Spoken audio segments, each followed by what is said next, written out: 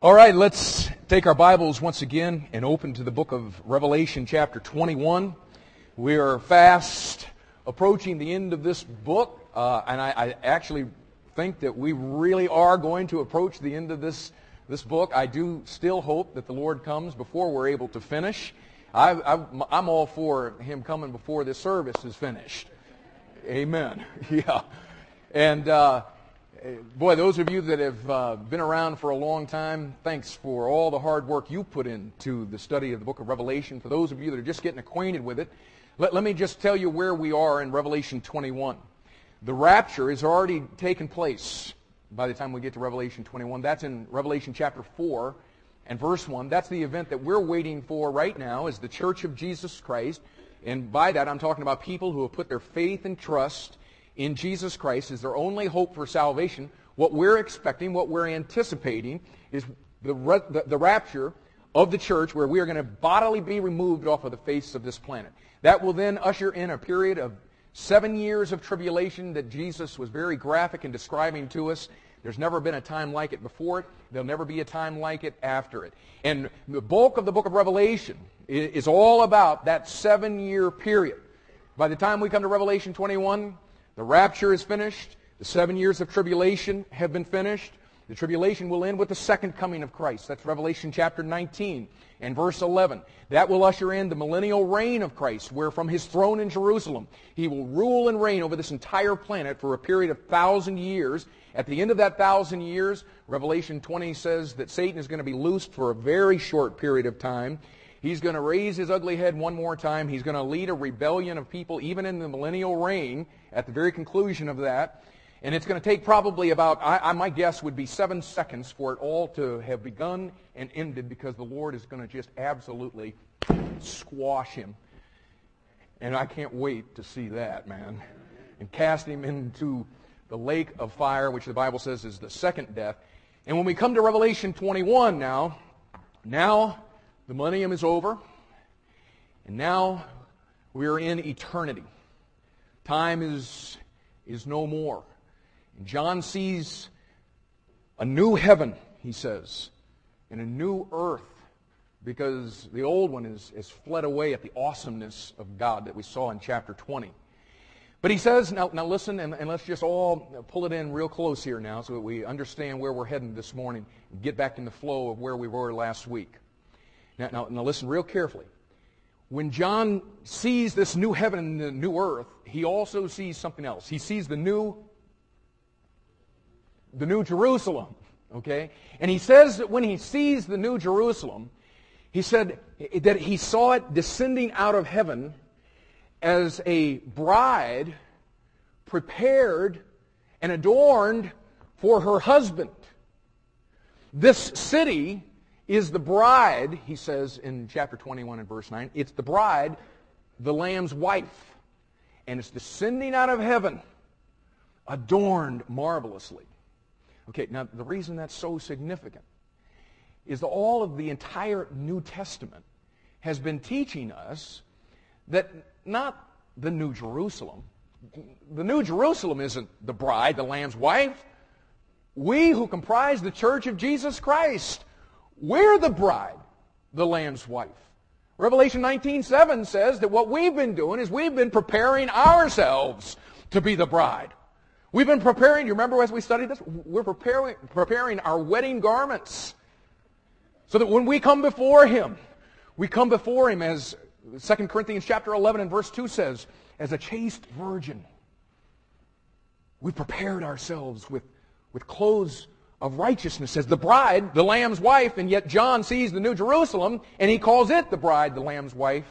And what we've seen here is in John chapter 14, Jesus is spending an incredible moment with His disciples. He's in the midst of what John chapter 13 and verse 1 said, He's loving them. And He's spelling out, here's what's going to take place in the future. And you know what He does? He tells you about this very thing that John saw in Revelation chapter 21. Jesus said, now listen, fellas, all of us. He says, what I'm doing is I'm going to leave here. And what I'm going to do is I'm going to go to my Father's I'm going to go to my Father's house, and I am going to prepare a place for you. The place that he goes to prepare, according to Revelation 21, is a place that is prepared as a bride adorned for her husband. And the connection that we have seen, and it is just an incredible, incredible connection that you've got to see in order to understand the practical ramifications of what the Spirit of God, I believe, put Revelation 21 and 22 into the canon of Scripture. There's something He's wanting us to see about this bride, the Lamb's wife, the New Jerusalem, and how it's connected to the bride, the Lamb's wife, the church. As you begin to go through the description of what John saw, and that's what he gives us in Revelation 21, verse 9, all the way down to chapter 22 and verse 5. He is describing for us this city, this holy city, he says, this great city, he says, the New Jerusalem, adorned as a bride, the Lamb's wife.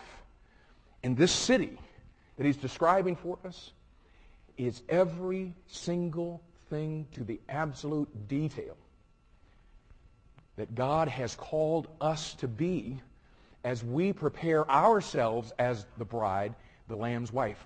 This is a picture of us. And so as we go through the description of it, we can understand what it is that right now in our lives God is looking for us to do as we prepare ourselves as His bride. It's a very, very practical section of Scripture that it's easy to miss until you make that connection between the bride, the Lamb's wife, the New Jerusalem, the bride, the Lamb's wife, the church. Now just to get, last week, you remember we read from chapter 21 and verse 9 all the way down to chapter 22 and verse 5. For time's sake this morning, we don't have time to do all of that. So let me just remind you of some things. We'll have to jet through this, but now work with me. This is more than just review. What I've done is if you would have had the time to take all of the notes last week, I kind of put in the things that maybe you should have gleaned. We'll go through this rather quickly. But what I want you to see now is the description of the New Jerusalem and how that's likened to the description of what God has wanted us to be as His church. Now, as we start into this description in Revelation 21 and verse 11, what we find is John, first of all, in describing this New Jerusalem, talks about its glory and light. The glory and light of this New Jerusalem. Okay, now work with me, y'all. Look at your sheet. What he says here is that the New Jerusalem has the glory of God in it. That's verse 11. And we saw over in chapter 22 and verse 3, the reason that this New Jerusalem has the glory of God in it is because the throne of God and of the Lamb are in it. Okay, now make the connection. As the church of Jesus Christ, as believers, listen, we have the glory of God in us. Colossians chapter 1, verses 26 and 27. What it says is it's Christ in you, the hope of glory. Do you understand? As a believer in Jesus Christ this morning, you have the glory of God inside of you. In the same way that the New Jerusalem has the glory of God in it. In the New Jerusalem, the glory of God shines forth with such brilliance that what it says in this passage is that there is going to be at that time no need of the sun or of the moon. And the point is, for us as the church, when Christ sits enthroned in our lives, what happens is His light shines through us to light the darkness of this world. And that's what 1 Peter chapter 2 and verse 9 is all about. How that because we have the glory of God in us, we show forth His praises. And what those praises are is we're showing forth, listen, His marvelous light. Philippians chapter 2 and verse 15 talks about the fact that we shine as lights in the midst of this dark and perverse and crooked nation that we live in. Next, the New Jerusalem, he says in verse 11, shines as a jasper stone, clear as crystal. And we saw last week that the jasper stone in John's day is like unto a what? A diamond. And how is that? It has no light of its own, but it reflects the light of the Lamb, according to verse 23 of chapter 21. And once again, the connection to those of us that comprise the church of Jesus Christ. We have been called to reflect the light of the Lamb of God as a jasper stone. How is that? We don't have any light of our own. We're to shine and reflect His light in the midst of this dark world. And then next, New Jerusalem is a place that verse 27 of Revelation 21 says that nothing that defiles may enter. And let that be a lesson to all of us as we prepare ourselves as the bride, the Lamb's wife, that we are to be people in which nothing that defiles may enter. Ephesians chapter 5 and verse 27 talks about the fact that we have been called as the church of Jesus Christ to be without spot or blemish or any such thing. Listen, nothing should come into our lives as we're preparing ourselves to be the bride, the Lamb's wife. Nothing should come into our lives that should diminish the glory of God. Nothing should distort the light of God. The glory and light is what John begins to talk about. And then we began to talk about a second thing that John, in describing this New Jerusalem, highlights for us. The walls and gates. There's something significant about this place in its walls and gates. Now watch the description now and watch how that fits into what God has called us to be as His children. First of all, the walls and gates, according to verse 12 and verse 17. The walls of the New Jerusalem, he says, are great and high. They're great and high. If you do the math, and we did that last week, in verse 17, these walls that he's describing would be anywhere from 264 to 300 feet. They're great and they're high. We saw that in the New Testament, walls speak of what? Hello? Walls speak of separation, and as believers, the walls that separate us from the world, in this picture that we see in the New Jerusalem, the walls that separate us from the world are to be great and high. Jesus prayed not that we would be taken out of the world, but that the world wouldn't get what? In us. In 2 Corinthians chapter 6 and verse 17, he says, listen, as my church, come out from among them, and be ye, what? Separate, saith the Lord. What he's trying to get us to see is around this city, the New Jerusalem, there are walls that separate it. As we're awaiting the coming of our bridegroom, there should be walls of separation that are great and high that we have allowed the Lord Jesus Christ through His Word to build around us. But we saw that there are 12 gates in these walls with the names of the 12 tribes in this New Jerusalem in verse 12. And this whole thing of gates, we talked last week about the fact that gates are how we make entrance into God's kingdom. And what God shows us is that salvation is of the Jews. And so here are these gates that have the names of the 12 tribes of Israel on them. And he says that there are 12 foundations of the wall. And these foundations of the wall don't have the names of the 12 tribes. They have the names of the 12, what? The 12 apostles on them in the New Jerusalem. And as believers comprising the church of Jesus Christ, what the Bible says in Ephesians chapter 2 and verse 20 is that we have been built upon the foundation of the who? Of the apostles. And again, what you're seeing here is everything that God is doing to prepare this place is a perfect replica of everything that we're to be doing in preparing ourselves. And then one last thing that we looked at last week is that the gates into the New Jerusalem, he says in verse 21, are made of pearls. We won't take the time to go into this, but what a beautiful, beautiful picture that he lines out for us as our entrance into God's kingdom is like unto a pearl. And we saw that last week. Matthew chapter 13, verses 45 and 46. We are that pearl of great price. But there's a few things that we didn't get to look at. And let's just talk about these walls and gates for just a second this morning with some things that we didn't get to hit last time. Look with me, if you would, at chapter 21, verse 15. And John says, and he that talked with me, that's the angel that has been taking him up into this high mountain to show him all of these things about the New Jerusalem. And he says, and he that talked with me had a golden reed to measure the city, and the gates thereof, and the wall thereof.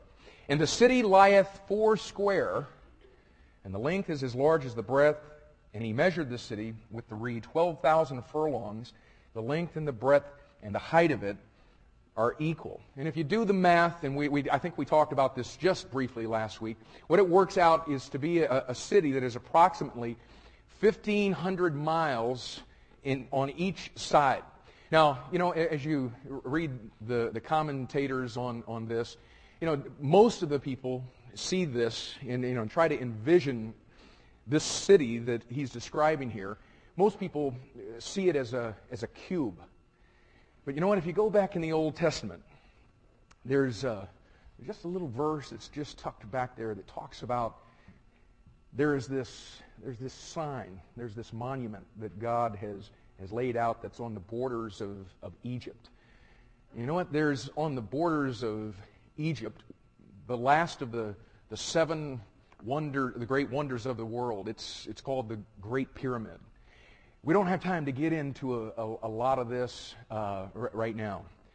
But boy, if you check out what that Great Pyramid is really all about and how the location of that and the size of that thing is exactly synchronized with the days of the calendar year and where it points into the 12 constellations that are out there in our galaxy. Most people believe that Job was actually the architect for that Great Pyramid. And God says, I'm laying that thing out there for some certain reason. And you know what I believe personally? You know what? I mean, you can see this thing as a cube. I understand where people get that. But what he talks about here is this city that lieth foursquare. I think what he's describing here is a pyramid. And a pyramid has how many sides? 4 sides. And I think he's talking about a pyramid on top of another pyramid, one pointing up and one pointing down to where the bases are connected.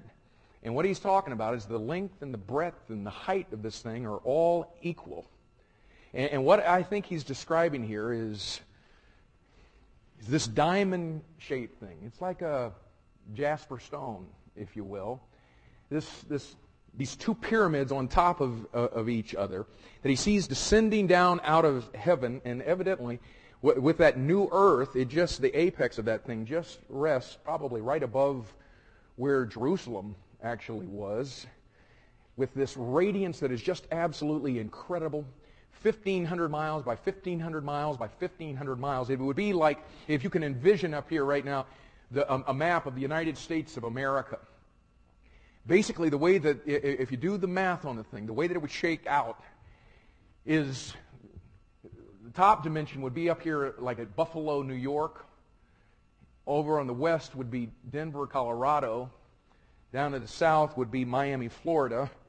And over here would be Boston, Massachusetts. 1,500 miles by 1,500 miles by 1,500 miles. And remember now, and it goes up. This is a massive, massive thing that he's describing here. Just an unbelievable sight, especially when you envision the fact that he says that it's like a jasper stone. It's clear as crystal. It's like a diamond. And verse 17 says that it has this incredible wall around it. We looked at that. And then look at verse 18. And you'll see in verses 18, 19, and 20. I won't take the time. We read that last week. But what he's describing here is the jewels that adorn this incredible wall that are around this thing. And the stones that he mentions here are likened to those that would have been on the breastplate of the high priest of the Old Testament. And he's saying here, listen, this thing, it was garnished with these stones. And again, we go back and we see through Lucifer that there was light that was passing through stones. On the breastplate of that high priest in the Old Testament, on that breastplate were 12 stones. In the New Jerusalem, 12 stones and light passing through those. I think the practical application for those of us right now is, you know what God has done in the church?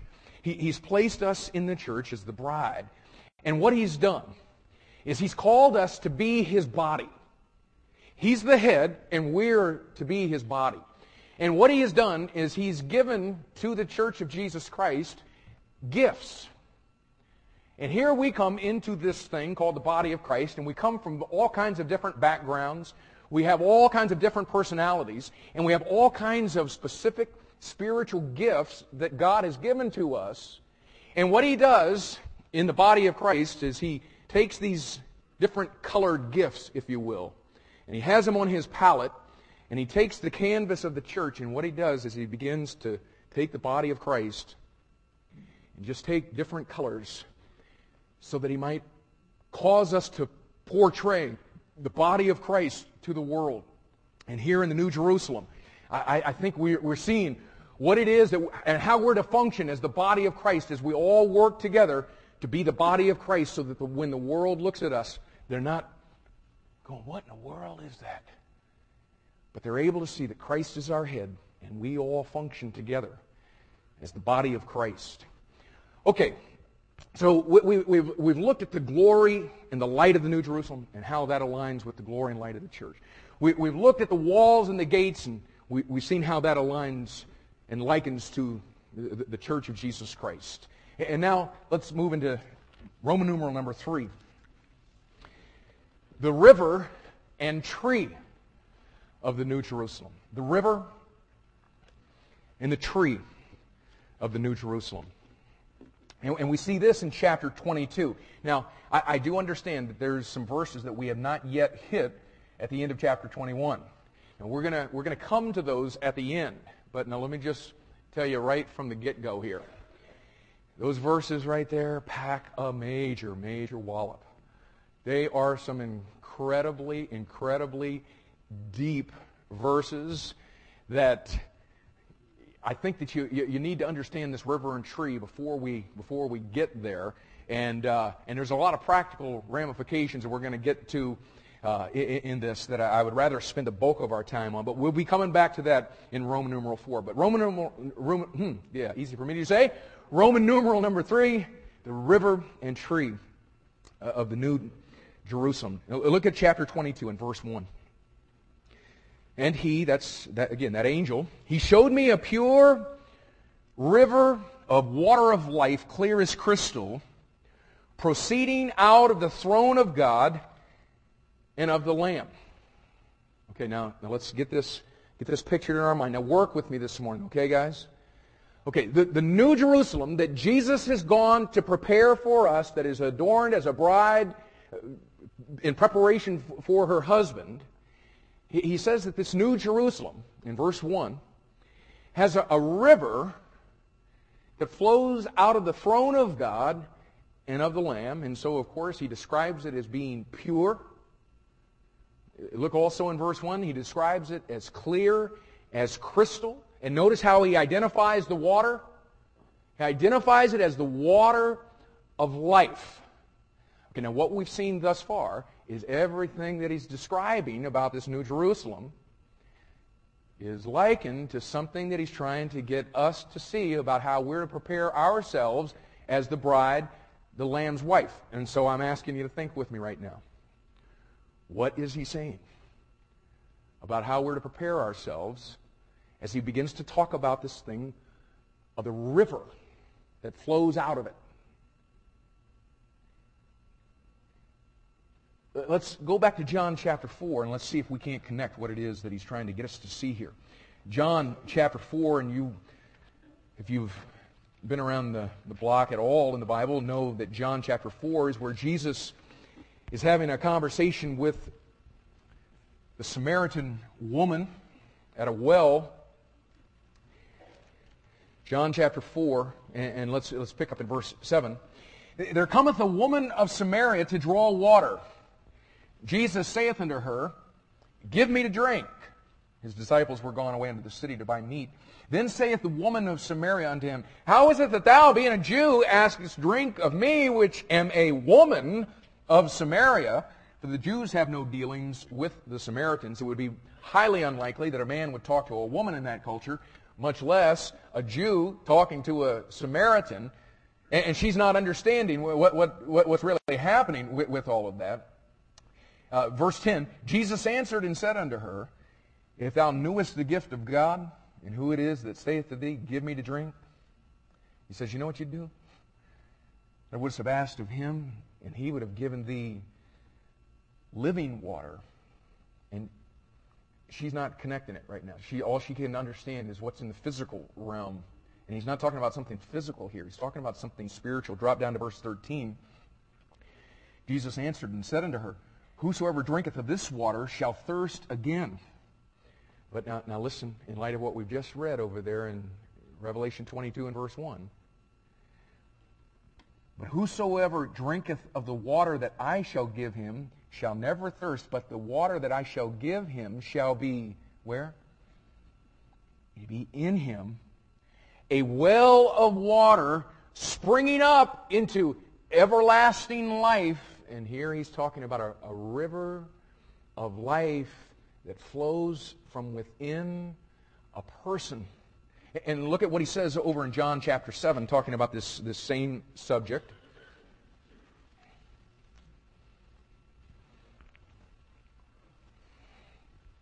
Okay, now make sure you're connecting what he's saying. He's saying there's a river of water. It's a well. It springs up into everlasting life.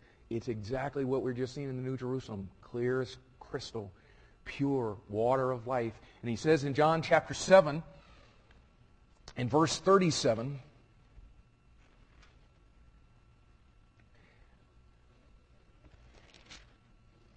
might help if I get in chapter 7. He says, In the last day, that great day of the feast, Jesus stood and cried, saying, If any man thirst, let him come unto me and drink. He that believeth on me, as the Scripture has said, out of his belly shall flow rivers of living water. Man, I wonder what he means. Well, he tells you in the very next verse. But this spake he of the Spirit, which they that believe on him should receive. Okay, now listen. If you're in this room this morning, you've been born again by the Lord Jesus Christ, by His Spirit.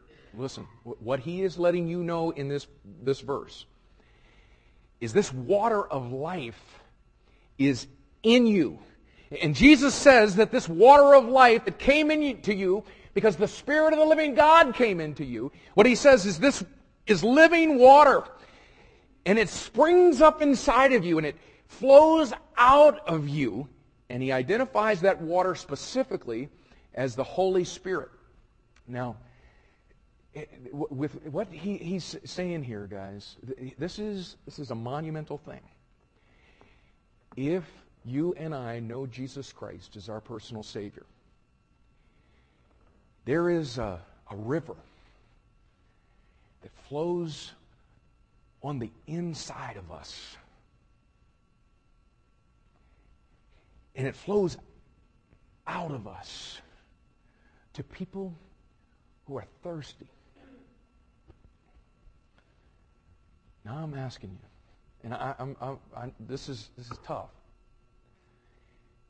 Where is that water that Jesus said flows out of everybody that believes on Him? Living water that springs forth from the inside of us and out of us. You know what? If this is what is true of believers, it makes me really, really nervous. And I'm serious as a heart attack. Because most of the people that profess to know Jesus Christ as their personal Savior do not manifest this flow of water that Jesus was talking about. Because that flow of water, if it's the Holy Spirit of God that's flowing out of us, you know what it is? It's Galatians chapter 5, verses 22 and 23. It is the fruit of the Spirit that ought to be flowing out of us. And I'm asking you, where are the believers in Jesus Christ who are preparing themselves as a bride adorned for her husband? Where are those believers that on a consistent basis have that water that flows out of them, that manifests on a daily basis the fruit of the Spirit. Now, you see, one of two things is true. If we are believers in Jesus Christ, and there is not this flow, then evidently something's clogging it, or we don't have the Spirit of God at all. And though we profess that we know Christ, we don't actually possess the salvation that comes in Christ. Now listen, if you are a believer in Jesus Christ this morning, you have the Spirit of God.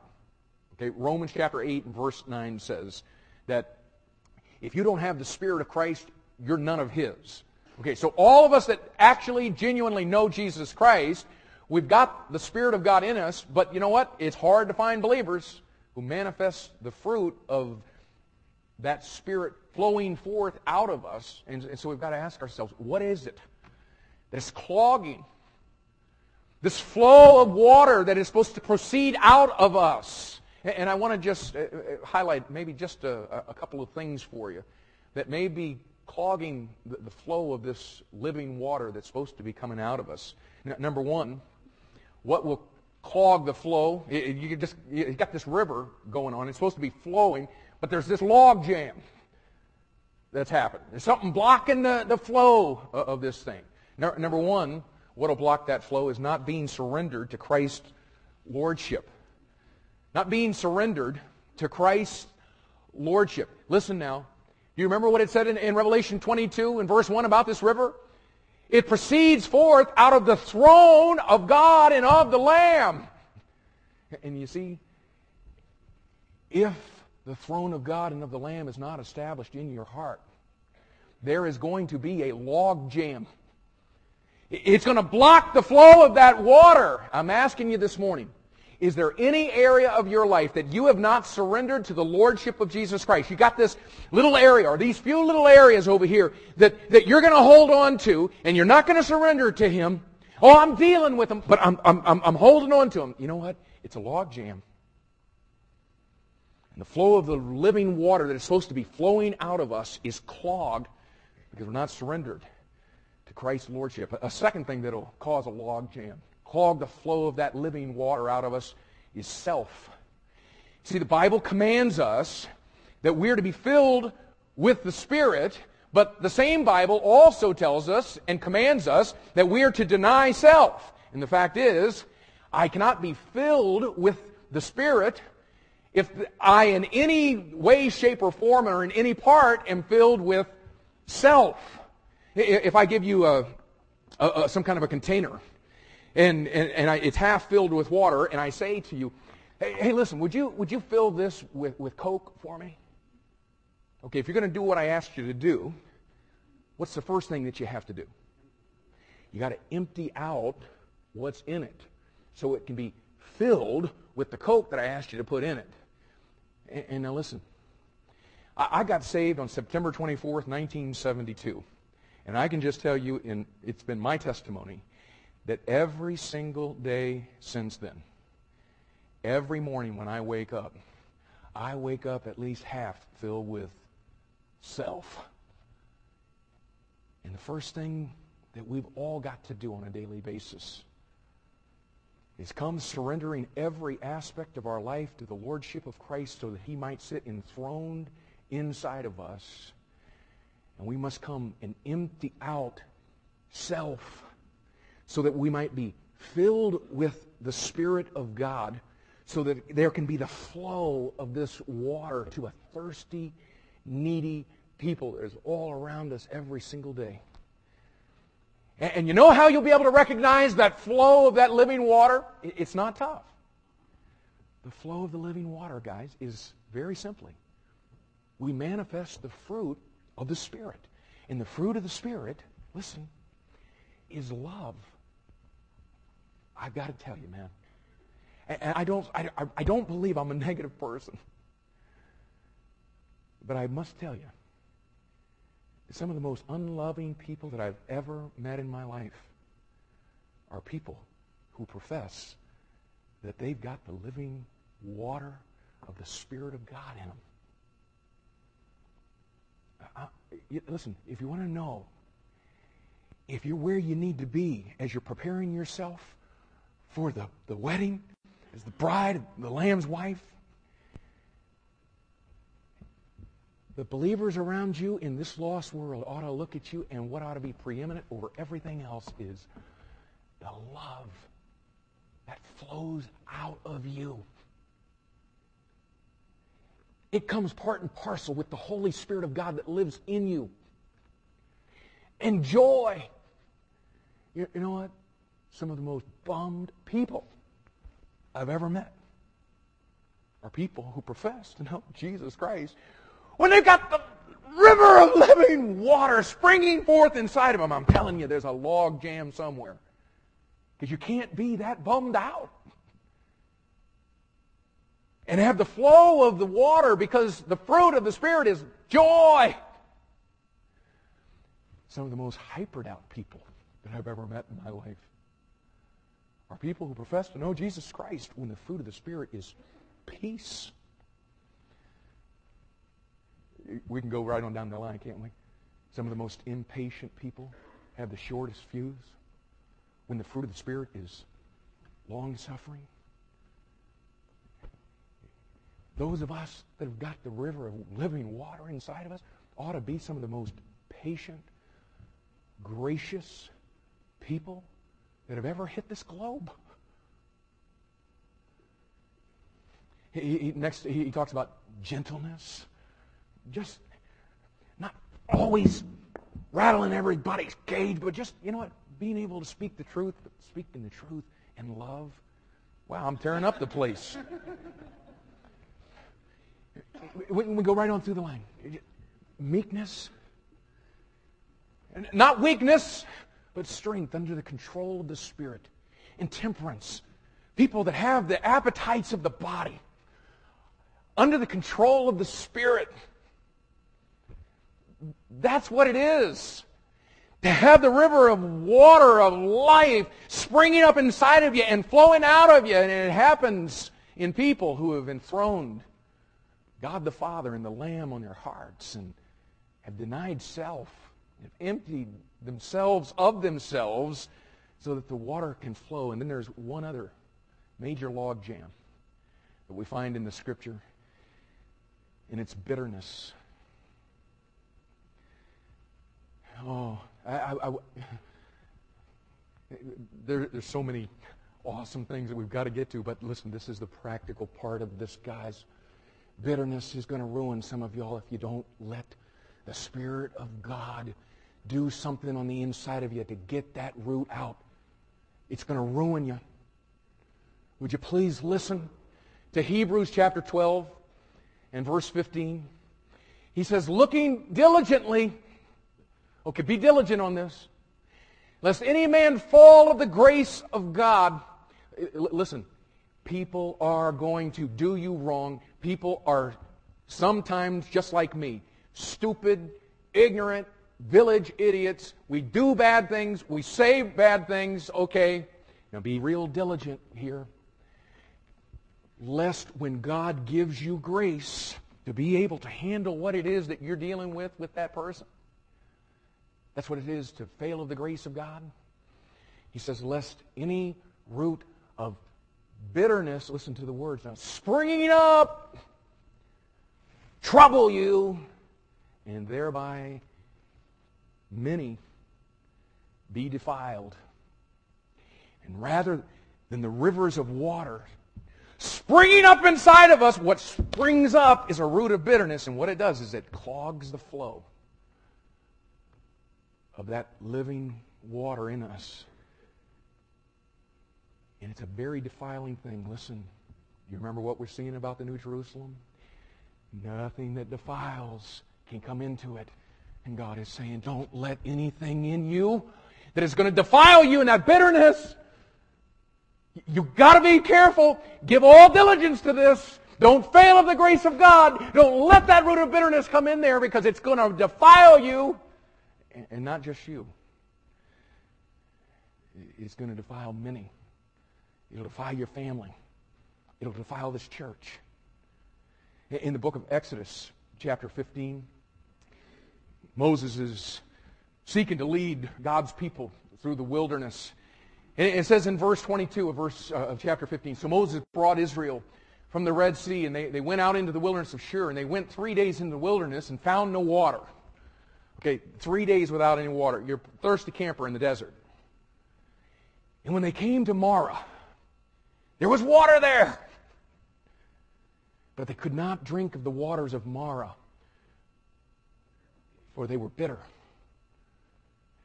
Therefore, the name of it was called Marah, which means bitterness. That bitterness defiles the water of life. It clogs it, and what does get through? A thirsty generation of people around us cannot drink of that water. You know what? We have nothing to say to them because we're bitter. And he says, oh man, be so diligent on this thing. Don't let this happen to you. And so Jesus says, I'm in the city that I'm preparing, there's a river of water of life that proceeds from the throne of God and of the Lamb, and it's pure. It's crystal clear. God says to those of us in the church, I put my Spirit inside of you, and He is to flow like living waters out of you. Don't let anything defile it. Keep that water pure. Keep it crystal clear. Submit to His Lordship. Empty yourself of self. And don't let a root of bitterness come in, because many will be defiled by it. Now let's go back to Revelation 22.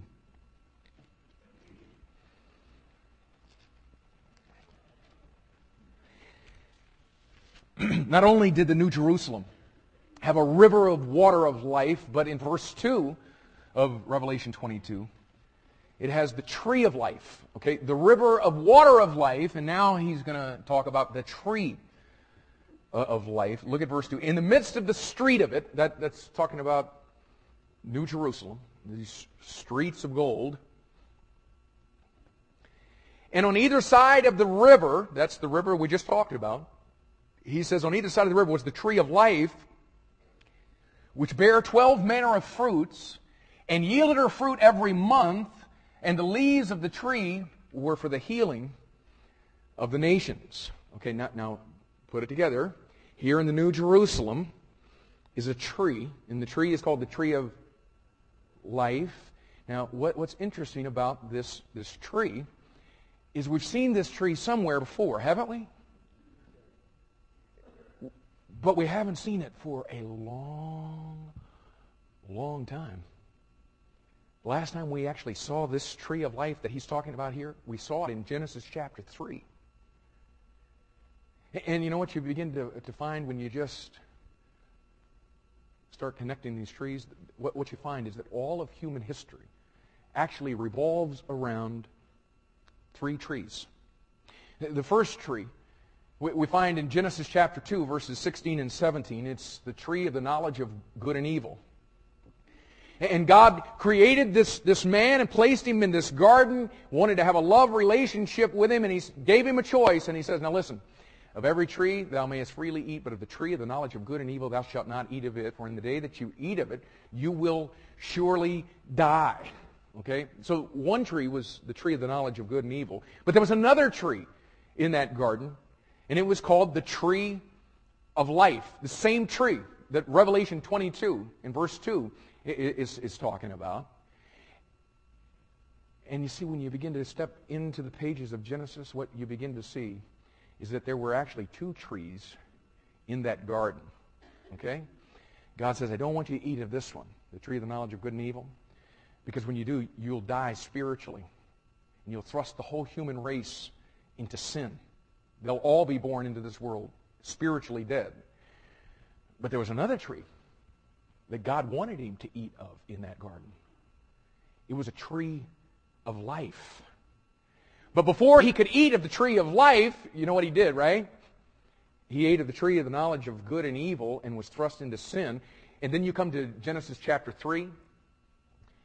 And what he begins to talk about in Genesis chapter 3. Do we have Genesis 3? This is it? It just says 2? Okay. This is Genesis chapter 3, verses 22 to 24. And if you'll just look at it, what God does is, because man had eaten of the tree of the knowledge of good and evil, God puts him out of the garden, and He puts flaming swords around the tree of life so that he won't eat of that tree. You know why? Because God was ticked off because he ate of that other tree and didn't want him to have the tree of life. No. He didn't want him to eat of that tree of life because after eating of the tree of the knowledge of good and evil, had he taken of the tree of life, he would have been forever in his sin with no way of getting out. So 2 trees in that garden, tree of the knowledge of good and evil, and the tree of life, and then there's a third tree that's identified for us in Galatians chapter 3 in verse 13. And it's the tree of Calvary. In Galatians chapter 3 and verse 13 it says, Christ hath redeemed us from the curse of the law, being made a curse for us, for it is written, Cursed is everyone that hangeth on a... What? And do understand that God chooses His words very, very carefully. Jesus Christ hung on a tree because we ate of the wrong one in Adam, and we were thrust into sin.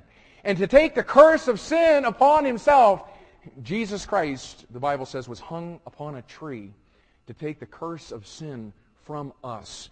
And listen, right now in this life, the cross of Christ is the tree of life. In 1 Peter chapter 2, verse 24, listen to it. Who His own self, that is Christ, bare our sins in His own body, where? On the tree, that we being dead to sins should live unto righteousness. Watch this. By whose stripes ye were healed. And when we came to Christ, through what He did on the cross, did He heal us of our diseases? No, our souls were sin sick with no way of healing. And what He did through His death, burial, and resurrection on that cross is He took upon Himself our sins so that we might find in Him the tree of life. But here's what I'm wanting you to see now. In that New Jerusalem, there's the river of life and there's the tree of life. And as believers in Jesus Christ, what God is saying to us is, listen, as you prepare yourself like that city, make sure that the river of life is flowing from you in the midst of a thirsty generation of people. That through what they see in your life, as you manifest the fruit of the Spirit of God to them, it arrests their attention so that you might be able to offer to them the tree of life, the tree upon which Jesus Christ died, so that you might have the opportunity of giving those people the gospel, so that the nations, he says, might find healing or they might find salvation. In Matthew chapter 28, Jesus comes along. What does He say to those of us, the church? Go ye and teach all, what? Nations. Teach is make disciples. We talk about this all the time. Discipleship begins with salvation. It begins with winning someone to Christ. And in this time, right now, the time that you and I are living, as we're preparing ourselves as the bride of Christ, what He wants for us is to offer the tree of life to the nations so that they might be saved. And God has entrusted to us the responsibility of these rivers of waters that flow as we offer the tree of life to those in the nations of the world, as He talked about in Matthew 28, 19, and 20. And that leads us to Roman numeral number 4. The connection of the New Jerusalem to the Jews and the Gentiles. Okay, we've seen this whole connection of the glory and the light, the walls and the gates, the river and the tree. And now he's gonna just show us some things about our connection to the Jews and the Gentiles in this thing of this New Jerusalem. Now look at verse 24 of chapter 21. And the nations of them which are saved shall walk in the light of it. Okay, that is the light of the New Jerusalem. And the Lamb is the light, I'm back up in verse 23. And the kings of the earth, watch this now, do bring their glory and honor into it. Into what? Into the New Jerusalem. Okay, now look at verse 24 again. The nations of them which are saved shall walk in the light of it, and the kings of the earth do bring their glory and honor into it, and the gates of it shall not be shut at all by day, for there shall be no night there, and they shall bring the glory and honor of the nations into it, and there shall in no wise enter into it anything that defileth, neither whatsoever worketh abomination or maketh a lie, but they which are written in the Lamb's book of life. Now, this is what I was talking about earlier. If we were going to really do this justice, we would have to spend, I'm not kidding you, and you'll understand this in just a minute, we would have to park here for 6 weeks minimum to fully get this. And you know what, I even after 6 weeks, I'm not so sure that all of us would get it, because to be quite honest with you, I've been chewing on this ever since we were doing the study of church history, trying to really comprehend everything that this thing of eternity is actually going to be. And let me just take a few minutes here to open some windows in your thinking that maybe you can join me for the next several years in trying to figure it out. Okay? Now, as you begin to look at this passage, and I realize, you know, we read that long passage last week, and I don't know if you took the time this week to read it, and you know, obviously in preparation for this, I've read it, and there's something that begins to stand out to you as you do this, and as you begin to diagram this passage, as you begin to write it out. You know what? There's something about 12. Have you noticed 12 keeps popping up in this chapter? In fact, you know what's interesting? There's 12 12s that he talks about here. And that's somewhat significant. I'm not sure you'll have time to get all of this, but you might want to try. Watch this. In verse 12, there's 12 gates. Also in verse 12, there's 12 angels at the gates. Also in verse 12, there's 12 names on the gates, and that's the 12 tribes. In verse 14, there's 12 foundations. Also in verse 14, 12 names in the foundations, which are the 12 apostles. In verse 16, there's 12,000 furlongs, which is the equivalent of the city. In verse 17, there's 12 times 12, or 144 cubits, which is equal to the wall. In verse 19 and 20, there's 12 precious stones that garnish the wall. In verse 21, there's 12 that are the gates. In verse 2 of chapter 22, there's 12 manner of fruits. Also in verse 2 of chapter 2, back in 21 and verse 24, 12 nations are granted access. Now, you say, well, nations. You find yourself in Deuteronomy chapter 32, in verse 8, sees the nations. Is that of the children of Israel, and how many are those? 12 nations. Okay, now hang with me here. Okay, there's a lot of heavy stuff here. Now, to understand what's happening, you got to keep in mind. Okay, listen, if you're going to get this, you're going to have to work. Okay, every word is measured. Okay. Now, if you're going to understand what's really shaken out here, you got to keep in mind that not every person is going to die. You understand that? Most people will, but not every person is going to die. There are going to be some people who will be saved in the tribulation period, and not everyone that comes into the millennium is going to come into the millennium like us. You see, when we come into the millennium, do we come in with flesh and blood? No, we come in with glorified bodies. Paul said in the book of Philippians, like unto his glorified body. We enter into the millennium in glorified bodies, but do understand, not everybody that's in the millennium is the church. You remember a couple of weeks ago we talked about 1 Corinthians chapter 10, verse 32. 3 groups of people you better keep separated. Who are they? The Jews, the Gentiles, and the church of God. And he says you better keep those things separate. Okay? So here it is. We as the church of Jesus Christ, we have been given glorified bodies. We have those through the millennium, and when we move into eternity, we're in those glorified bodies. And I hope that everybody in the New Jerusalem. Okay, if you missed that one, you missed the last 3 weeks. It shall come to pass that from one new moon to another, and from one Sabbath to another, shall all, what's this?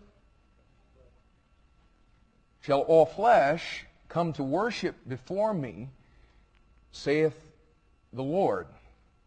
Okay, not everybody has a glorified body that enters into eternity. Well, I think that's millennium. No, go back to verse 22. It sets the context for you. For as the, same as Revelation 21:22. For as the new heavens and the new earth, which I will make, shall remain before me, saith the Lord, so shall your seed and your name remain, and it shall come to pass that from one new moon to another, and from one Sabbath to another, shall all flesh come to worship before me, saith the Lord. And so what you really have is this. Okay, now we're going to pull it all together right now. There's a bunch here. The church is in the New Jerusalem. The Jews are going to be on the new earth. And the Gentiles are going to be divided off into 12 nations. And those 12 nations are going to be composed of the nations who were saved in the tribulation period. That's Matthew chapter 25. And those that were saved in the millennium. That's chapter 19. But those that are saved are flesh and blood human beings. But these saved nations, what they do, according to Revelation 21:24-26, is they come in to the New Jerusalem, listen now, through 12 gates, one for each nation. And why are they coming in?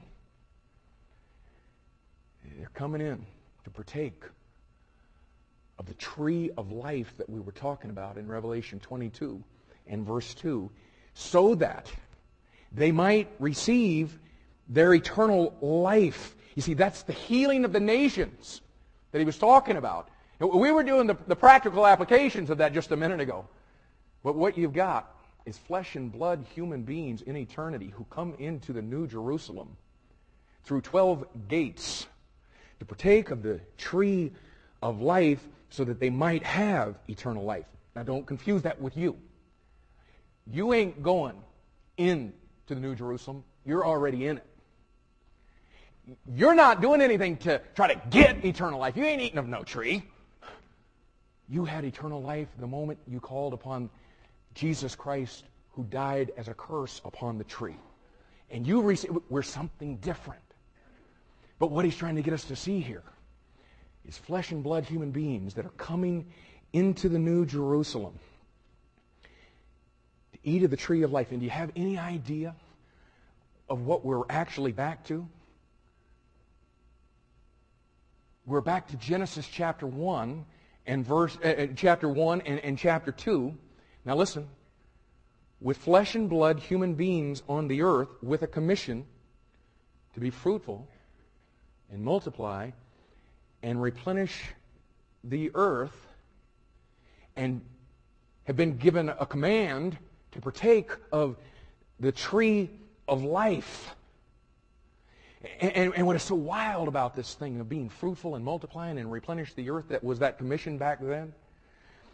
Do you realize that if Adam wouldn't have eaten of the tree of the knowledge of good and evil, but would have eaten of the tree of life and had eternal life and possessed eternal life and bore children who had eternal life, it would have taken about 5,000 years for the entire earth to be populated? And have you ever wondered why it is? On and on and on and on, all giving praise and us tree. And go to Revelation if you're not already there. Revelation, oh, you're not, you're in Luke 1. Revelation 22 and verse 3, and there shall be no more curse. Everyone's just making the right choice now. We're not dealing with a curse, but you got to get that eternal life, those flesh and blood human beings, by eating of a tree.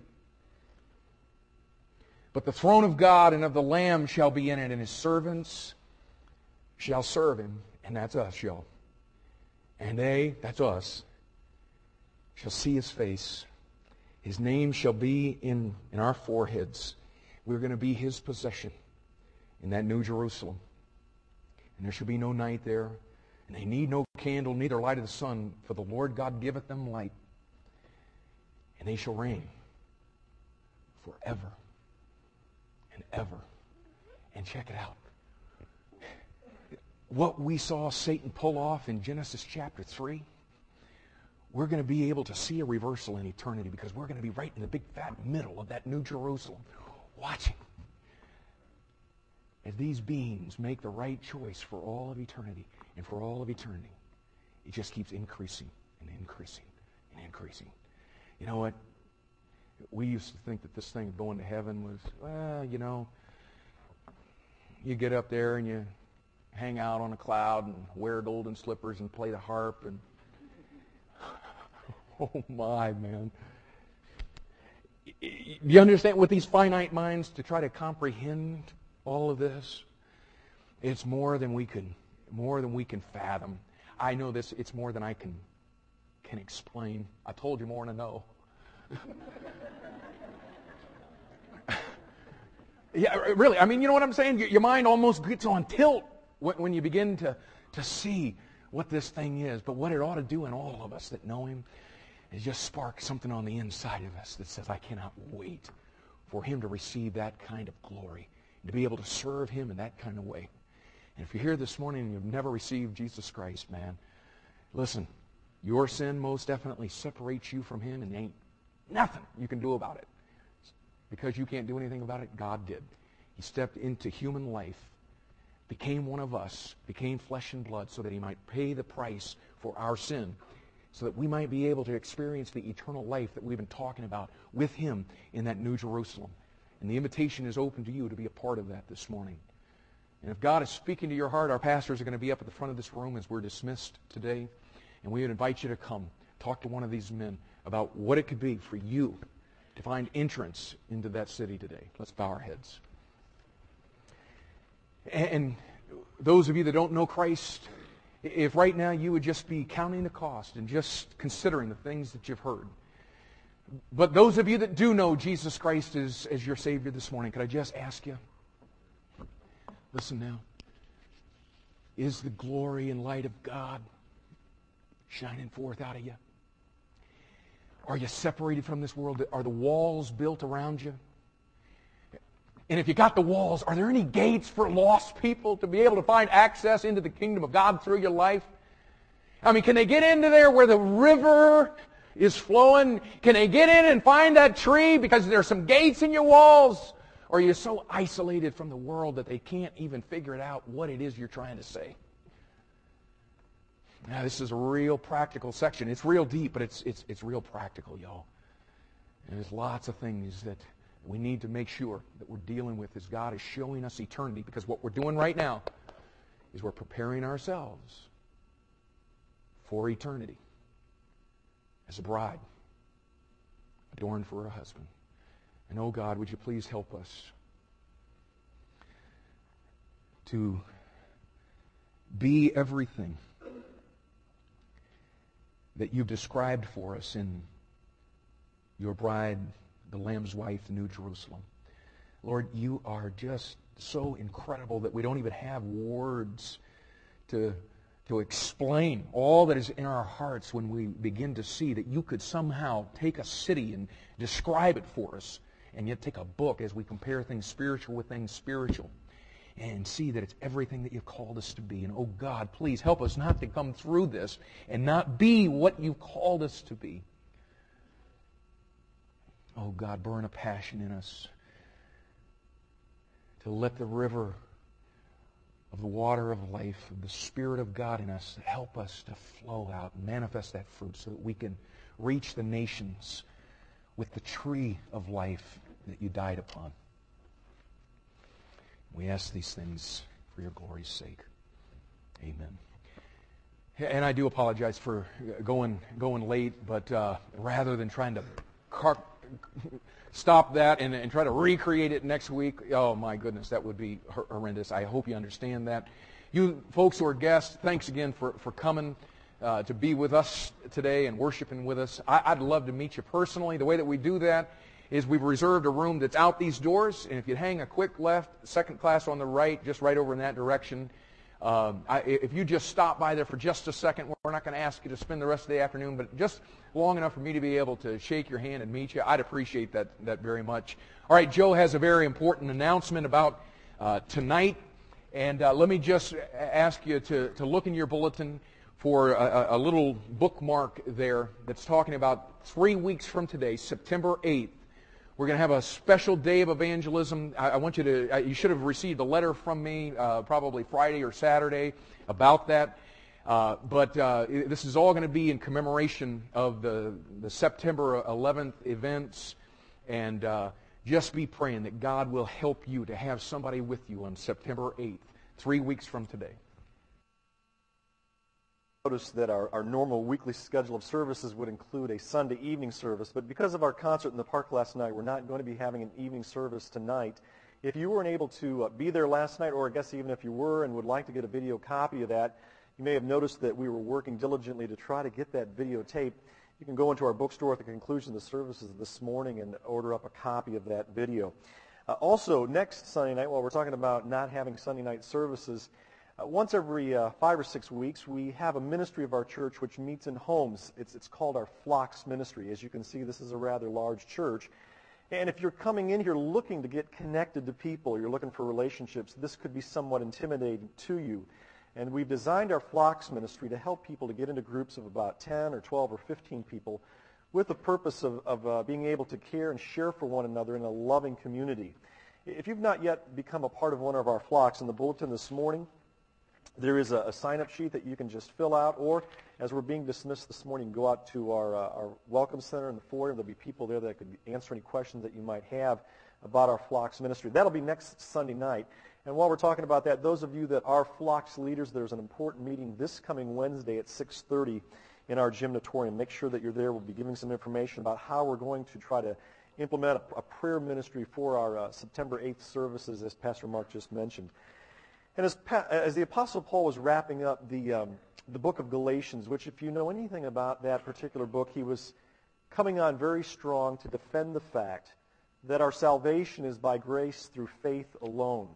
And he works this thing for 6 chapters, but as he comes to that 6th and final chapter, talking about the fact that salvation is not by any kind of human works, he says this. He says, wherefore let us be ready to do good works to all men, especially to those that are of the household of faith. And we're providing an opportunity for us as a church to do a good work, not for our salvation, but because we possess salvation, to the people of our community by participating in a blood drive. That's going to be on September the 7th. You can go out into the foyer, there are information counters there. They'll be glad to give you information about how you can sign up to give blood in that blood drive. And then last of all, in your bulletin this morning, you also saw that we had some information about our adult Bible classes. For those of you that are part of First Baptist Church, you know the protocol on this. But for those of you that are newer, beginning in the month of September, we're going to be offering 7 classes that are designed to meet needs in your life. We'd ask you to pray about those classes. There's a description in the bulletin. And then in the next few weeks, sign up for the class that you would feel like God would be leading you into. Well, let's all stand. You know, I didn't sit in on the first service, and so here's how I wrap the service up. You know, if you have any questions about the message this morning, feel free to come up and ask about it. I ain't saying that now that I know what he talked about, because you've been working that thing for a few years, and I'm not sure I understand it all either. In fact, I know I don't. But I do know this. There is a relationship that God wants us to have with him through what the Lord Jesus Christ did on the cross. And if you are here this morning and have questions about this, as Pastor Mark mentioned, I, along with our other pastors, will wait here at the front. We have people that are trained that would love to take a Bible and answer any questions that you may have about entering into a personal relationship with God through what the Lord Jesus Christ did on the cross. God bless you. We'll see you back next Sunday. You this morning, and he wants to do that. And if God's speaking to your heart, again, we invite you to come and talk to one of our pastors this morning. God bless you. We'll see you tonight at 6 o'clock.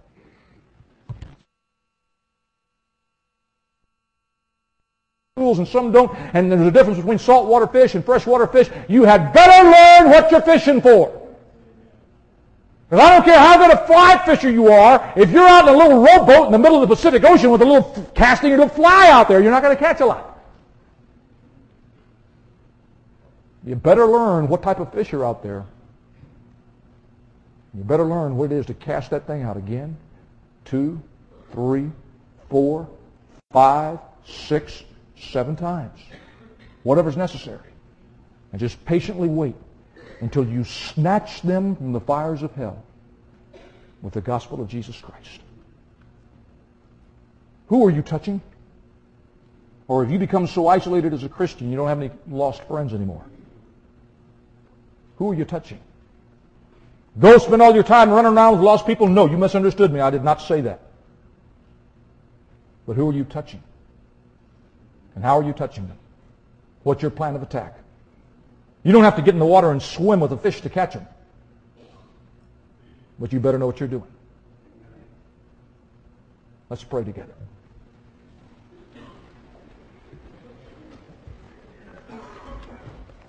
Heavenly Father, convict us of our need to be fishers of men. Teach us the secret of 7 touches. Our need to touch people.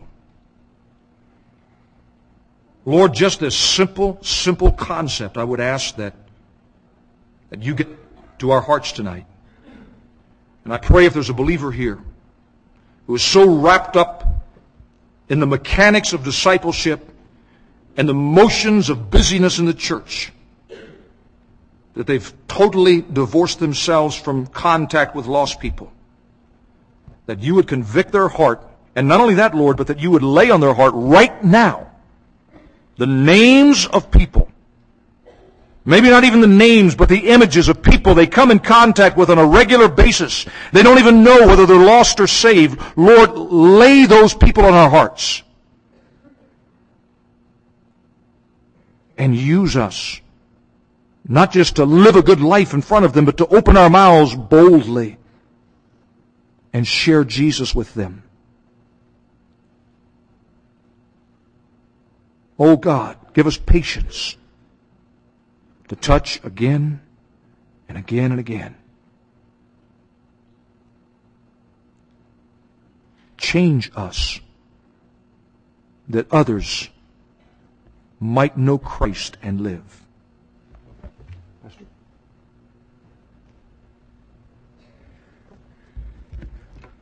Well, are you glad you came tonight? Amen. I'll tell you what. And we're just getting out the chute tonight. And I'm just so excited that the Lord has allowed Jeff to be able to come and to challenge us. And you know, this is right where we are, isn't it? And this is right what we need God to do with us and to teach us. And you know, sometimes on Sunday nights I look out at this group of people that God has allowed to worship in this place, and I just think if we could just in our minds get to the place to where we understand what our mission really is right here. Man, we do such a great job in the Philippines. Man, we've learned how to adapt there, win people to Christ, get in there, get them discipled, and get them in the local church. But in our very own culture, we're still struggling. I feel like this is just, man, dropped right out of heaven for us, Jeff. And I want to encourage you to be here tomorrow night. Now, tomorrow night is going to be a little bit different than tonight. It doesn't start at 6 tomorrow night. 7 o'clock tomorrow night, and then again on Tuesday night. We don't have any services on Wednesday night. The 3-on-3 will be going on Wednesday night like usual, but no other services on Wednesday night. But remember, 7 o'clock tomorrow night. Try to get here a little bit early. We'll have some other pastors that will be with us. Try to get acquainted with some of those folks. And those of you who have come in from out of town, some of you will be staying with some of our families. I believe there's something going to be set up out in the foyer. Is that right, Joe? Where they're going to meet their host family. Tom, where are you? There you are. Is that what we're doing?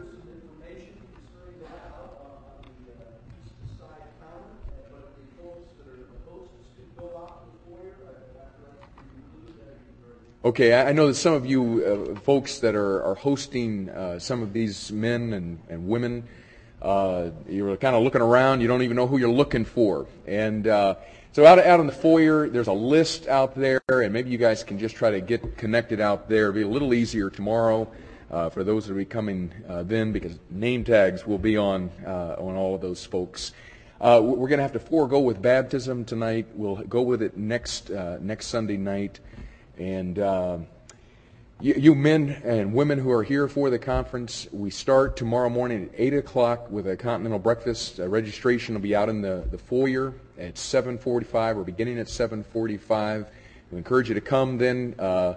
Folks will direct you as to where to go for a continental breakfast, and then we'll begin the morning sessions as Jeff will take us through the book of Ezra, beginning at 8:30. But please don't come in here right at 8:30. We'd like to give him every minute that we possibly can.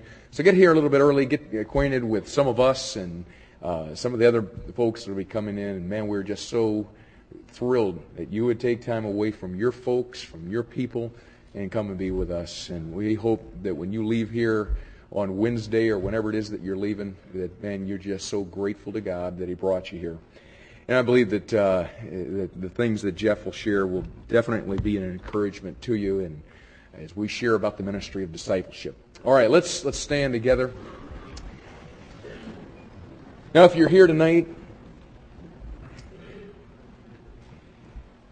and you've never had the Lord Jesus Christ touch your life like Jeff was talking about, I'm telling you, man, what an incredible picture of salvation. There's hundreds and hundreds of folks in this room that have had spiritual leprosy, and we've been healed by the touch of an almighty God.